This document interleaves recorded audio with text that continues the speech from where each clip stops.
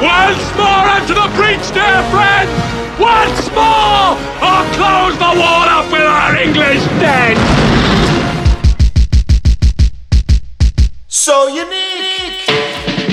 Wada-da-da-day. How many times I'ma have to say, it's a bull market, son, let those bovines play. Let 'em run in the sun, eating greens all day. Let 'em stomp, let 'em rumble. You can get out the way, or you can get in the flow. It's time to make hay. From sector to sector, from fund to fund, 52-week highs. Stocks are on the run. Rising rates don't matter. Inverted curve won't swerve investors from buying. It takes a lot of nerve to be a bear this summer. Let me hear the funky drummer kicking the bass, smacking that snare. Nobody said it was fair. No one said it makes sense. You can get in the game or stay on the fence. This won't last forever. These runs always fade, like the sunsets in August when the last song gets played. But don't fear the end. This ain't a last crusade. We're not Indiana Jones searching for the treasure. We're long-term investors. We take it measure for measure. We stay in the battle. We fight through the duress. This is a train for all seasons. This Investopedia Express.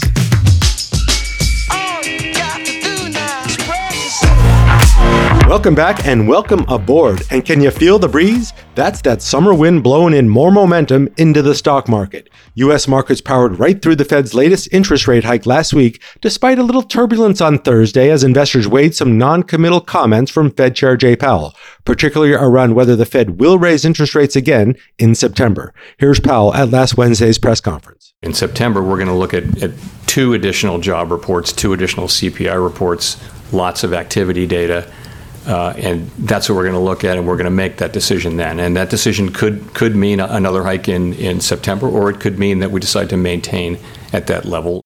Data dependent. Powell kept repeating that phrase over and over again, and the data is tough to pin down. Yes, inflation has receded, clocking in at a 3% annual rate for both the Consumer Price Index and the Personal Consumption Expenditures Index. That's the Fed's preferred measure of inflation. But if you strip out food and gas prices, the PCE is more like 4.1%, and the Fed wants that closer to 2%. Employment remains pretty robust, although job gains are slowing and wage growth is slowing too. The Fed wants wages to cool to take pressure off companies who then pass those costs on to us, the consumer. But we are unbowed. Consumer spending in June rose at a faster pace than personal income, and consumer sentiment is at a 2-year high. If you're looking at all those data points and more, as the Federal Reserve does every day, you might come to the same conclusion that Jerome Powell and his fellow voting members of the FOMC are coming around to as well. So the staff now has a noticeable slowdown in growth starting later this year in the forecast, but given the resilience of the economy recently, they are no longer forecasting a recession. That soft landing a lot of investors have been banking on, it has a real shot of coming to pass. And investors are way out ahead of this, bidding the S&P 500 up 19% so far this year, and it goes way beyond the Magnificent Seven tech, internet, and consumer discretionary stocks. 9 of the S&P 500 super sectors were positive last week, and all 3 major markets were higher, with the Nasdaq popping 2%, the S&P 500 adding 1%, and the Dow climbing 0.6%. The Dow's 13 consecutive day winning streak was snapped on Thursday as investors digested that Fed speak we just heard, but recouped all those losses on Friday. And that leads us straight into our big 3 for the week. Circle it. Number 1, it's been several months since the stock market has taken a big dip. We haven't seen a 1% or greater drop for the S&P 500 in 60 days. That's nearly 3 times as long as it's been since the market popped more than 1%. That, my friends, is momentum, and it's been a consistently slow grind higher all summer long. Which leads us to number 2. Margin debt, which is the amount of money an investor borrows from their broker via a margin account and acts as a sentiment gauge for the stock market, is also flashing green lights. A rise in margin debt indicates increased optimism, with investors willing to take on more leverage to capitalize on potential gains. On the flip side, a decline in margin debt signifies negative sentiment as investors become more risk-averse and hesitant about the stock market's future. Well, guess what? Sentiment Trader points out that the NYSE margin debt has gone from a negative 33% at the beginning of the year to just under 1% last week. Traders and investors are more and more confident about more gains ahead, and history is on their side. Every time margin debt has experienced that kind of a reversal from negative to positive, the stock market was higher a year later 100% of the time. And number 3, while the Fed would not commit to not raising interest rates again this year in its ongoing battle against inflation, that rise in rates has not crippled the economy or the stock market for that matter. First, the stock market. The S&P 500 is up 5% since the Fed started hiking rates in March of 2022. Now, it's not abnormal for the stock market to rally amid rate hikes. It actually happens a lot as investors start positioning themselves for the end and eventual lowering of those rates. But we went through a vicious bear market last year as the Fed began that rate hiking campaign and then rallied all the way back from that bottom in mid-October to that 5% gain from the beginning of those hikes. As for the economy, we know that spike in rates nearly broke the banking sector with 3 banks going under last spring. But consumers have held up throughout it all, and that may be because only 11% of U.S. household debt has an adjustable interest rate. That means that most Americans with existing fixed-rate mortgages, auto loans, credit cards, and student loans have not really felt the force of those rate hikes. Now, we've been spending ourselves silly digging deeper and deeper into credit card debt, with the average borrower holding some $5,733 in credit card debt, as APRs are now 24% or higher on some cards. But a strong jobs market with decent wage gains and a booming stock market are all contributing to what we call the wealth effect. We keep spending because most of us think it's going to be all right. Let's just hope we are right. Let's get set up for another very busy week ahead. And is it really August already? What happened? Earnings season is in full swing this week, with nearly 1/3 of S&P 500 companies reporting results. We're going to hear results from widely held companies, including Apple, Merck, Pfizer, Caterpillar, Amazon, Airbnb, and Gilead Sciences, just to name a few. According to FactSet, for the second quarter of 2023, with about half the companies reporting results, 80% of those companies have reported a positive earnings surprise, while 64% have reported a positive revenue surprise. That's the good news. But the blended earnings decline for the S&P 500 is a negative 7.3%. If that number holds, it'll mark the largest earnings decline reported by the index since the second quarter of 2020, when earnings fell 31.6%. Well, obviously, investors are looking right past this drop and betting on better earnings ahead. But keep a close eye on Amazon.com this week. Besides earnings, the company could be hit with a lawsuit from the Federal Trade Commission any day now. Back in late June, the FTC filed a complaint against Amazon for, quote, its years-long effort to enroll consumers into its Prime program without their consent, while knowingly making it difficult for those consumers to cancel their subscriptions to Prime.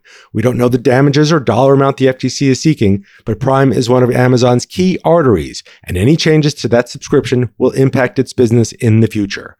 On the economic front, the jobs report is the big headliner of the week, with the July non-farm payrolls report dropping on Friday. Economists are expecting around 185,000 jobs to have been added last month, which would be below the monthly average so far this year, but still pretty strong. Ahead of that, we're going to get the JOLTS report for June, tracking job openings, quits, and turnovers in the labor market.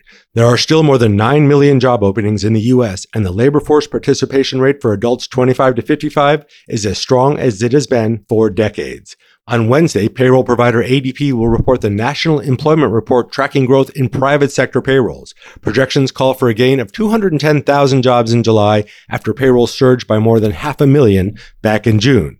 These are some of the key data points Powell was talking about at last week's press conference, and we're going to get another round of labor data in August before the Fed meets again on interest rates in September. Across the pond, policymakers at the Bank of England will hold their latest meeting on monetary policy this Thursday.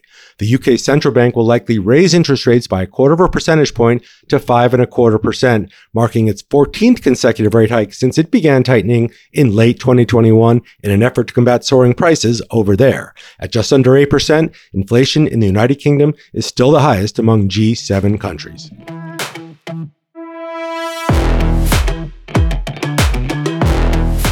Now we know what we know. The Fed raised the Fed funds rate 0.25 point, as expected, to 5.25% to 5.5%. That's the highest level since 2001. That was expected.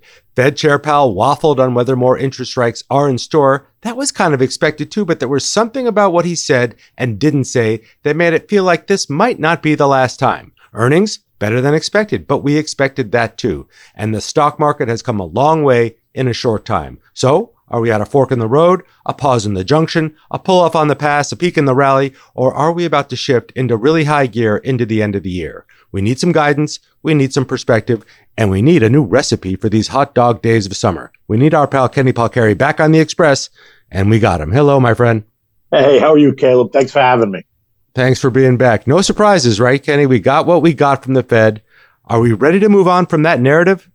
We got no surprises. They telegraphed it very well. They told us to expect it. The markets were absolutely expecting it. And I got to tell you, even in the after at the press conference in the after Ray's commentary, right? He left the door wide open. He didn't shut it. He didn't say this is it. Yes, he said he's data dependent, but he's been saying he's data dependent. And by the way, we already know that there's at least 3 or 4 other Fed members that want to keep pushing rates higher. I think they got a 6% terminal rate number in their head. They've made it very clear. Loretta Mester said it. Jimmy Bullard, who's no longer a member, has said it. Kashkari has said it. A couple of the governors have said it. So I still think there's actually room on the upside. And I think there needs to be, because I think the Fed has to make it very clear that they have tackled inflation and that's it, that there's no chance it's going to pull, a 1979-80 reversal on them when they prematurely slowed down, right? Then they had, remember, Paul Volcker then had to jam rates much higher in order to do that. And I don't think Jay Powell wants to follow in those same footsteps. He remains hawkish and he wants the markets to understand that. Listen, beside the fact is Jay Powell's made it very clear. He needs to see unemployment tick up. It hasn't done that. He needs to see the job market weaken. It hasn't done that. And he doesn't want the stock market to keep going higher and higher, because that gives people an artificial sense that, hey, look, it's all great. Soft landing, here we come. It's all good. Never going to be another dark day on the street. And that's a problem for him. Yeah, that's that wealth effect that makes people think that everybody's all right. But of course, we know stock market, economy, not connected. Sometimes they show up at the same summer barbecue, but they are not the one and the same. At the same time, if you look at the the CME FedWatch tool, there's only a 0.25% probability that the Fed will hike again at its next meeting. That might go up maybe after the Wednesday press conference. That might go up over time, especially as we see more data. But does it even matter? Because the market has been rallying as if interest rates are going to stop going up and start to go down in the beginning of next year. Okay, so 2 things. First of all, there's 8 weeks between now and the next Fed meeting. Remember, there is no August hike. There is that whole Jackson Hole boondoggle, and there will certainly be commentary around there, not only from Jay Powell, but other central bankers that show up talking about their own economies and where they're going. And so we'll get some kind of guidance out of that, or at least maybe some hints if you read between the lines. But there's 8 weeks worth of data that has to come, and we're going to get 5 more inflation reads. We'll get the PCE tomorrow. We're going to get CPI, PPI in August, PCE in August, and then CPI, PPI again in September ahead of the Fed meeting. So to your point, we could see it go down, but we could also see it go up if the CPI either holds steady or starts to even tick up slightly. I think that's going to put Jay Powell back in that seat of, look, we're not done yet. And I think that's what's going to happen, quite honestly, between me and you. Now, how's the market reacting? I think there's 2 things going on here. I think there's a lot of money that's been sitting on the sidelines, people that were waiting for that Mikey Wilson, Morgan Stanley, S&P 3000 call, which never materialized. So I think they were doing that. I think there were people sufficiently concerned that the summer was going to be bumpy, and they put money into short-term treasuries. They didn't put it into the market. They put it into short duration bonds, 3 and 6 month, that were giving them an annualized return of 5.4%. And I think what's important is that people understand when you talk about short duration bills at 5.4%, you have to stay in for the year. So you have to roll them every 3 months. If you don't roll them every 3 months, you're getting a quarter of that number. Right. And I think there's a lot of confusion around that. Someone going, oh, well, I can get 5.4% for 3 months. No, you really can't.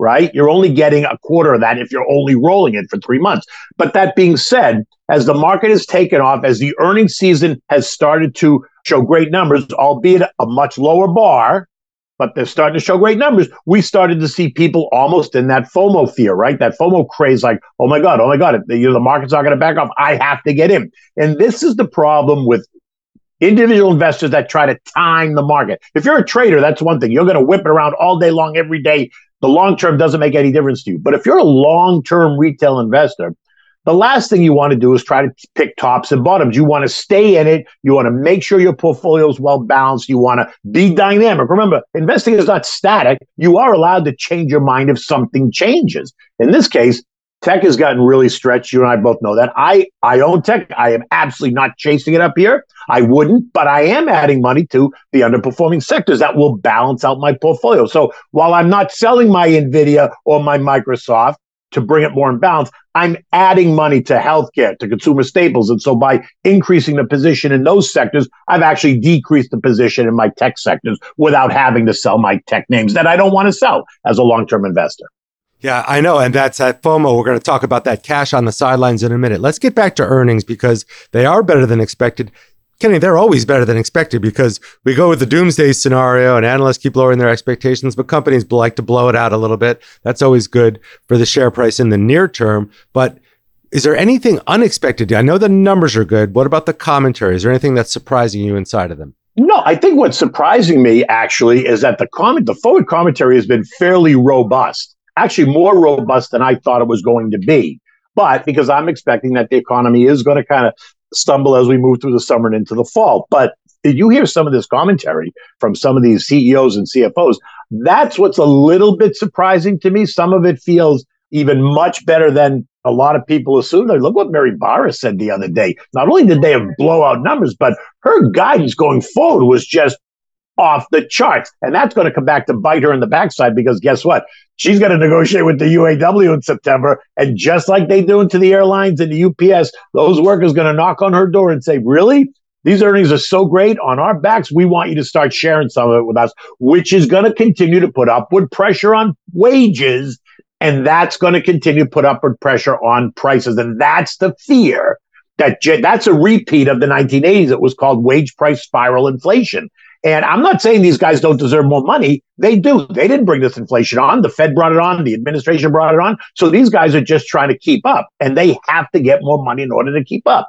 And so this is the fear of this wage price inflation. But to your point, yes, the bar was very low. Actually, I think 81% of the companies that have so far reported have beaten on the top and bottom lines, which is well ahead of the average that tends to be like in the high 60s, low 70s. So that shouldn't be a surprise just because I think the bar was low. But I do think the market's a little bit stretched and a little bit ahead of itself. Even though the news is good, I think look at the chart. We've gone up in a straight line. We haven't tested the S&P trend line support since May. And so I think, people need to be prepared for some catalyst. And I don't know what it's going to be yet. Something that no one's expecting. It's going to cause, it's going to cause the market to swiftly pull back, not crash, but it'll pull back. And you know what? It's going to shake the branches. And there are going to be some people that hang on and there are going to be other people that fall out. Perfectly normal for that to happen. It's a market. That's the way. It's not supposed to go straight up like this. But Kenny, market breadth is pretty strong. What could go wrong with this kind of momentum? You were seeing that Dow theory play, and I saw machinery sector was rallying. The industrials were rallying. The transports were rallying. Of course, tech has been the driver at the front of the train here. So when market breadth is this strong and we know what we know, what could go wrong with this kind of momentum? Well, so you're going to get hit with some event that no one's expecting. And it doesn't necessarily have to be an economic event. It could be maybe a geopolitical event. It could be some black swan type of event that's going to cause people to get nervous. And then when it does, the money's going to come out of, as you and I both know, the money's not going to come out of healthcare, which is down 4% on the year so far. It's going to come out of semis that are up 45%, or it's going to come out of some of these social media communication stocks. Meta's up 148%. That's where the money's going to come out of. And that doesn't necessarily mean, again, that the bottom is going to fall out. It just means that those are the names that investors will immediately go to because there's so much profit in there that they want to lock that in. They're not going to sell you a healthcare if it's down 4%. What are they going to do? That's not where they're going to go. But the money that comes out of maybe some of those sexy high growth tech names will be put to work in the big, boring, but what I call big, boring, yet beautiful, kind of large cap, good divvy payers, names that will stabilize in a storm. Yeah, stabilize in a storm. Good cash flow, stable dividends. That's what you're kind of looking for. Right. Growing dividends. Right. Absolutely. And at the same time, and you touched on it earlier, Kenny, you were talking about short-term bonds, but there's a lot of cash on the sidelines. $5.4 trillion as of last week, according to the Investment Company Institute. That's a lot more ammo for stocks. Or are big investors comfortable with that 4% right now just because we've had a pretty good run in the stock market out of those bear market lows, and 4% feels good for a lot of that cash they're worried about? Well, it's a very interesting conversation. I had a conversation with a client the other day who has, in fact, been rolling 6-month treasuries with a lot of his cash, right? He's got a fair amount invested in stocks, but he was just a little bit nervous going into the summer and into the fall. And you and I both know that the fall tends to be another volatile time. September and October can be volatile months. And so this guy's talking to me about getting 5.4% on 6 months. So he's getting half of that if he just keeps it for 6 months. But he feels comfortable enough that his invested portion in stocks is enough to keep him happy, give him exposure, but he wants to have the cash on the side until he gets through what he views as kind of the rough time. And he views that as between now and mid-October.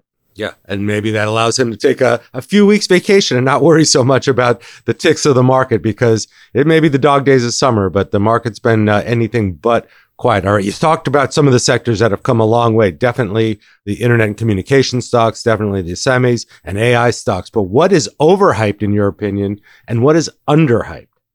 Well, listen, I think overhyped like a lot of people. I think the minute anyone says AI, the stocks go crazy, which is why I'm always curious during this earnings season to hear how many times the C-suite mentions artificial intelligence, because that seems to be the driver. So I think that's a little bit hype. Not that I don't think artificial intelligence is real. It absolutely is. Is it here to stay? Absolutely. Is it involved in almost everything? Yes, you can have exposure to artificial intelligence at JP Morgan the same way you can have it at C3.ai, the same way you can have it at UNH if you want it. You're getting exposure everywhere to artificial intelligence. So I think some of that is just way overhyped. So that's what makes me a little bit nervous. But on the other side, we've seen small and mid-cap names suddenly pick their heads up, right? Because those have been underperformers all year. They're now up, about 10% year to date, when they were almost 11% year to date. The IJJ and IJT and the IWM, which were all really kind of down slightly to flat on the year, have suddenly in the last 6 or 7 weeks rallied by 10%. I think they're still undervalued considering the rest of the market. So I'm looking there. And like I said to you, healthcare, financials, basic materials are all places that I want to put new cash, because I think those have been some of the underperformers. Communication names, that's up nearly 40%. Tech is up nearly 40%. I am absolutely not chasing those names. I own them. I'm not selling them, but I'm not chasing them. And then we've had the silly stocks of the month club back in style here, Kenny. We had Carvana up some 880% or something like that. It was up 1,000% before it ticked off a little bit. And then the meme stocks are back. So the retail investors have not necessarily gone away. They're just being a little bit more selective. How much influence do you think they're having? Listen, I think that they have a significant amount of influence, but I got to tell you, I don't play in that space like the Carvana names and the meme names and all that excitement. Great, it's up 800%, and I missed that move. Wonderful. But you and I both know one negative headline and that stock could just fall right out of bed. And I'm not interested. I don't sit in front of my computer all day watching every tick. So I want to make sure that I'm comfortable, right? And I'm not comfortable playing in those meme stocks. But there are plenty of people that are. I would say it's probably the generation behind us and behind them that's more comfortable playing that space than I am. So I don't. And I don't necessarily think that names like Carvana and some of these meme stocks is driving the broader market. I do for a segment of the investing public, but for guys that are in our generation, I don't think it's driving the market at all. Yeah, just drives the headlines, and headlines sell ads, and that's the business of financial media. But we both live in it and we know what's going on there. All right, what's got you worried? You talked about the things that we don't know. Of course, we don't know what we don't know. We don't know what the next black or gray swan will be. Could be climate with all this heat and intense heat going across the planet this summer. But what sort of, from a market to market perspective or even a global perspective, has got you worried, if anything? Listen, I think for me, it's more geopolitical, whether it's the ongoing crisis in Russia, Ukraine, and who gets dragged in and who doesn't get dragged in, whether it's more threats coming out of China or Taiwan, because I do think that that's a very real problem. Whether or not it happens next month or a year from now, the fact is they've made it very clear that they want Taiwan under their leadership. He wants to control it. And then if they control it, think about what else they control, which is why U.S. companies and European companies are starting to move away from being so dependent on China. We're building semi plants here in Ohio, but guess what? They're not going to be ready till 2025.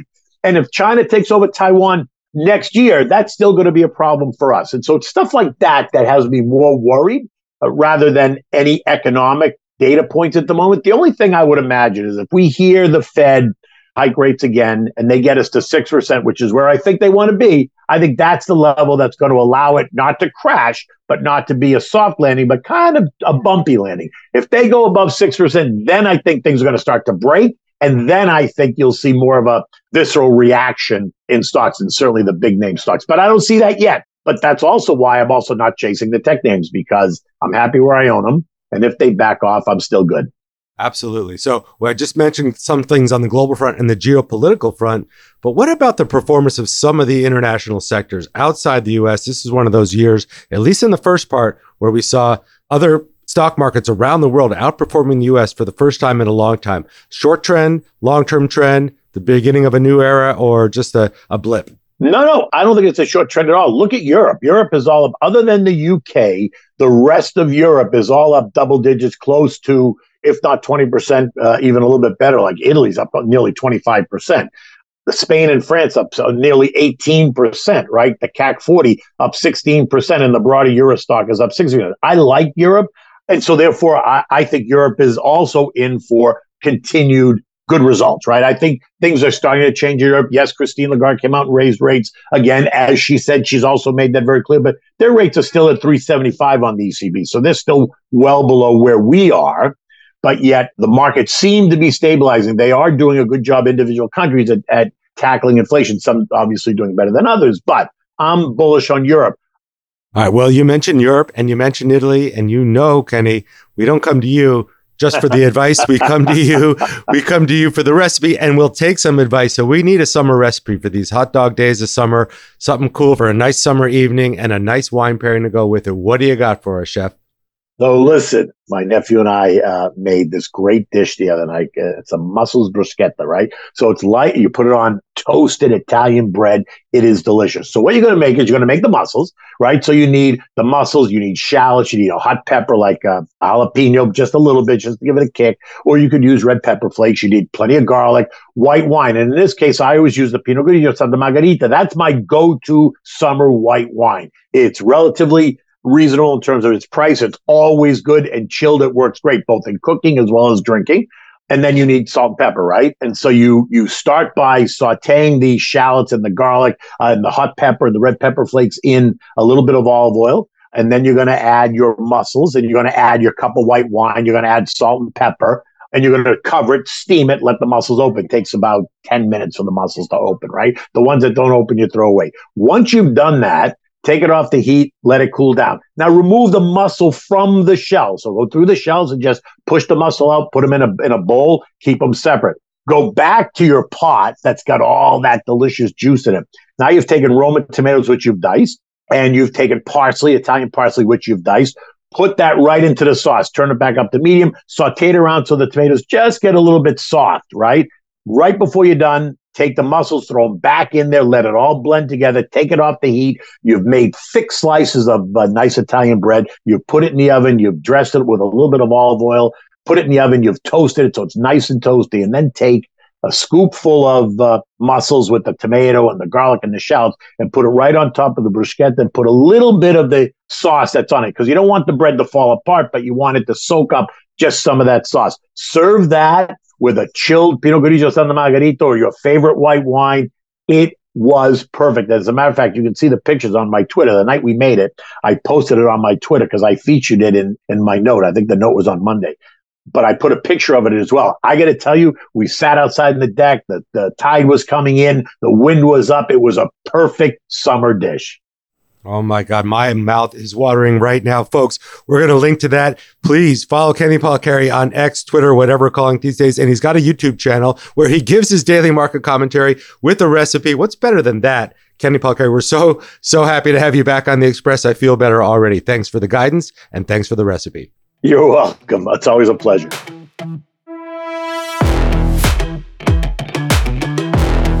It's terminology time for us to get smart with the investing and finance term we need to know this week. And this week's term comes to us from the year 1996, when Alan Greenspan, the Fed chair at the time, used the term irrational exuberance to describe what seemed like out-of-control enthusiasm for buying stocks as the dot-com bubble was just starting to percolate.